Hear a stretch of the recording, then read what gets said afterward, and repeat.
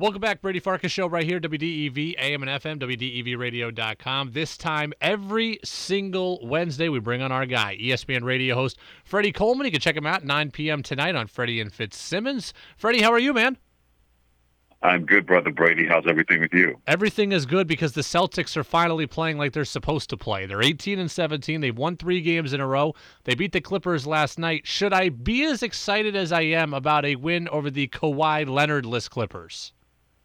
You should be excited anytime you have a chance to have a win, especially when it seemed that this team was going through a lot of not just physical stuff, but also mental stuff, because I still wanted the Boston Celtics are trying to figure out who should be the dude that has to get everybody in line, especially with Marcus Smart being out. I think a big part of that is what we've seen from Kemba Walker in the last 9 games, averaging over 22 points a game, close to 5 assists a game.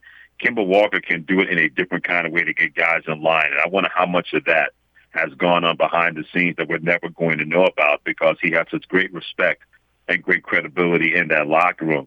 So as much as we want to put it on Brad Stevens, and it's amazing, Brady, how that chatter has really stopped about Brad Stevens should be fired and Brad Stevens lost his basketball team. This basketball team's been able to find themselves, I believe, because guys have been able to look in the mirror and hold themselves more accountable than what we had seen before this recent stretch of great basketball by the Boston Celtics. I was so impressed last night with Kemba, who had 20-plus points again last night, shot it better from deep, but also with the youngster, 23-year-old Robert Williams, who almost played a career high in minutes. He played 22 minutes last night. He had double-digit points. He had 8 rebounds, and he was just an imposing figure around the rim. Freddie, I thought the big guy was dying out in the NBA. The big guy still has enough of value, especially when you have to understand your role. I think between Williams and Tice, they really understand what they're supposed to do. Be screen setters, not hurt the offense, protect the rim. You can still have a big man that can make some plays. It doesn't just have to be a big man that can be a stretch 5 or a stretch 4. There still is a place for a big man in the NBA. But you have to be the right team. You have to have the confidence that that team is going to believe that when they put you out there, that if somebody decides to go small, you can punish them at both ends of the floor. So I've gotten used to the idea that I know everybody loves shooting the 3 or getting to the rim and having a dunk and all that other stuff. But when you have a big man that can keep you from getting the shots that you want and everybody knows it, and he's a threat on the inside, we have to honor him.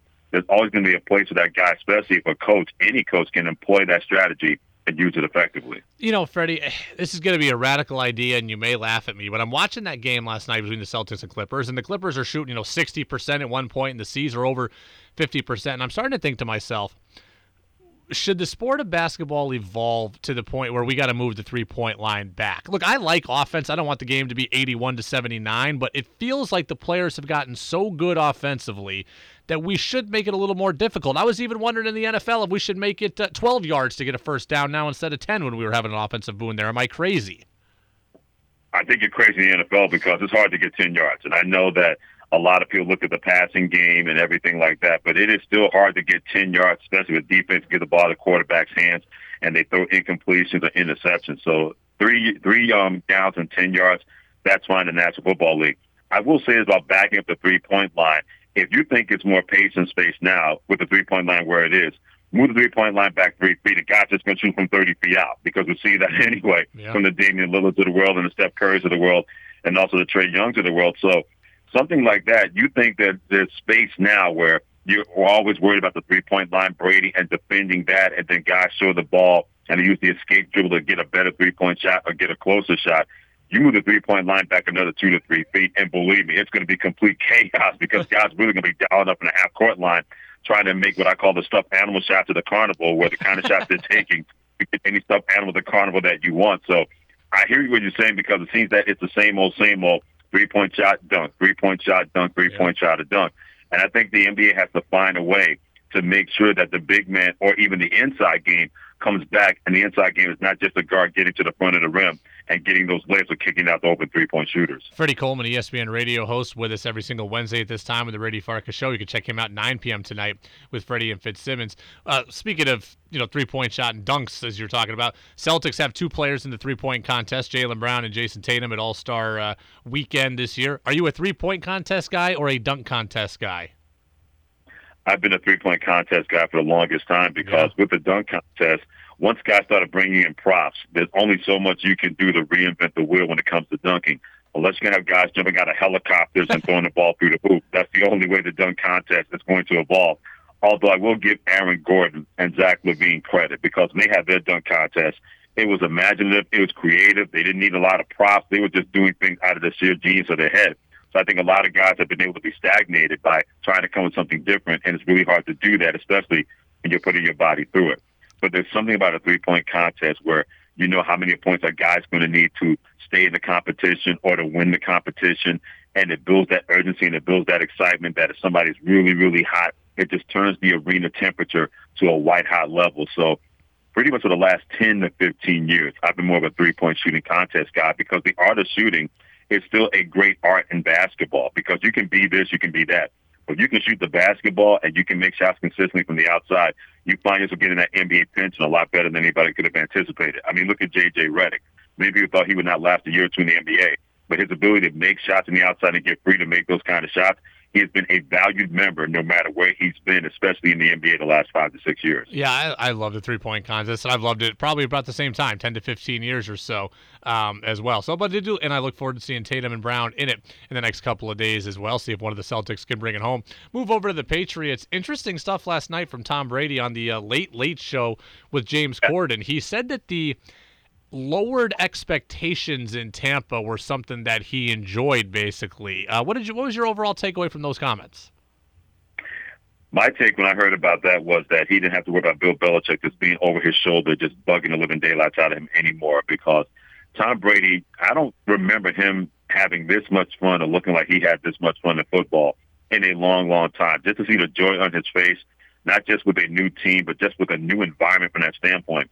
Can you recall Brady the last time we saw him smile this much? And it was probably the first time they won a Super Bowl where he came out of nowhere, the Patriots, and they upset the St. Louis Rams in that Super Bowl to win that ball game in the field goal by Adam Vinatieri. Yeah. And he had his head on his hands on his head, and he was just shaking his head from side to side with a big smile saying, I can't believe that we're here. We saw the same thing from Tom Brady this year with Tampa Bay, especially when they got it going and had that great playoff run. I think it's just a collective breathing relief when it comes to him saying as much as he respects Bill Belichick, and he loved playing for the New England Patriots and that organization. Not just having dear old dad over your shoulder where you get 99 in your report card. He says, what happened to the 100? I think Tom Brady was really glad that a 99 was completely fine with Bruce Arians, who probably looked at him and said, I'll take a 92 because that works for me too. It just felt like he was just completely just relieved to just go out and play football and not have to worry about either being made an example because Bill Belichick wants to treat everybody the same way, and there's no superstar system there. And Tom Brady is going out just relaxing and playing football once again. You know, Freddie, we're 2 months removed from the Patriots' last game of the year and that win over the Jets, and it's finally hit me. I have determined that Patriots fans and Patriots media members just want anybody but Cam to play quarterback. Look, I like Cam. I'd welcome Cam back. I think Cam would be better given, in a more normal offseason. But, Alex Smith, Marcus Mariota, it's just anybody but Cam. I'm a little bit tired of it, Freddie.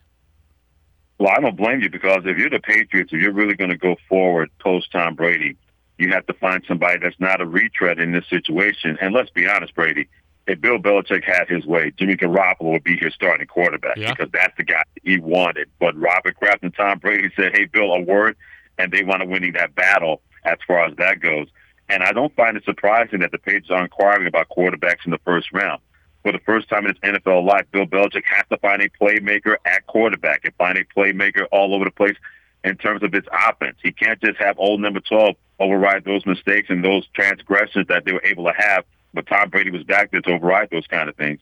Now Bill Belichick has to find a guy at quarterback. It can't be somebody that he hopes will be the guy when it comes to Cam Newton, or that he can jump into the Wayback Machine and think he's going to go back to circa 2014, 2015 when Cam Newton was one of the best players in the National Football League. If you believe that you can go forward and make it better after Tom Brady, or at least get to that level once again, then you got to go out and find a quarterback. Whether that means drafting Mac Jones out of Alabama, or maybe even Trey Lance out of North Dakota State, or maybe trying to find a way to get Jimmy Garoppolo back.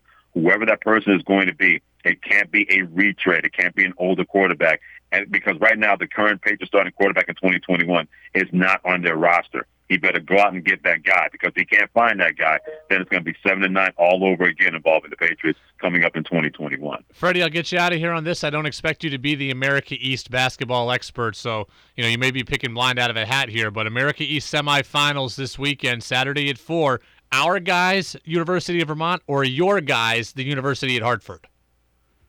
Oh, I'm a UVM guy, because Coach Becker is a tremendous head coach. I love everything he's been able to do with that program. So UVM has that tournament experience because they have that coaching staff.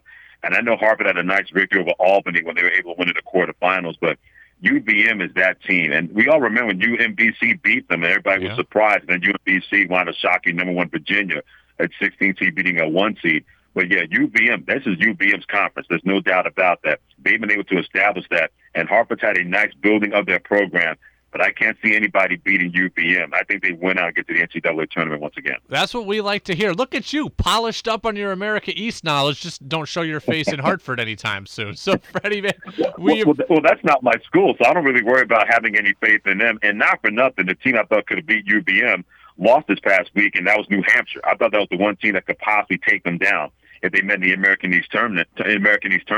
But by them losing, I don't think anybody scares UVM other than New Hampshire, a team that really gave them a lot of battles so far in the last couple of years. All right, well, we'll see what happens. Saturday at 4, Patrick Jim, a fanless America East semifinal. Freddie Coleman, ESPN Radio. Freddie, tonight, 9 p.m., look forward to hearing you and your takes with Ian Fitzsimmons, and can't wait to talk to you next week. Sounds good, Brady. Continue to be safe and be well, my friend, and you take care.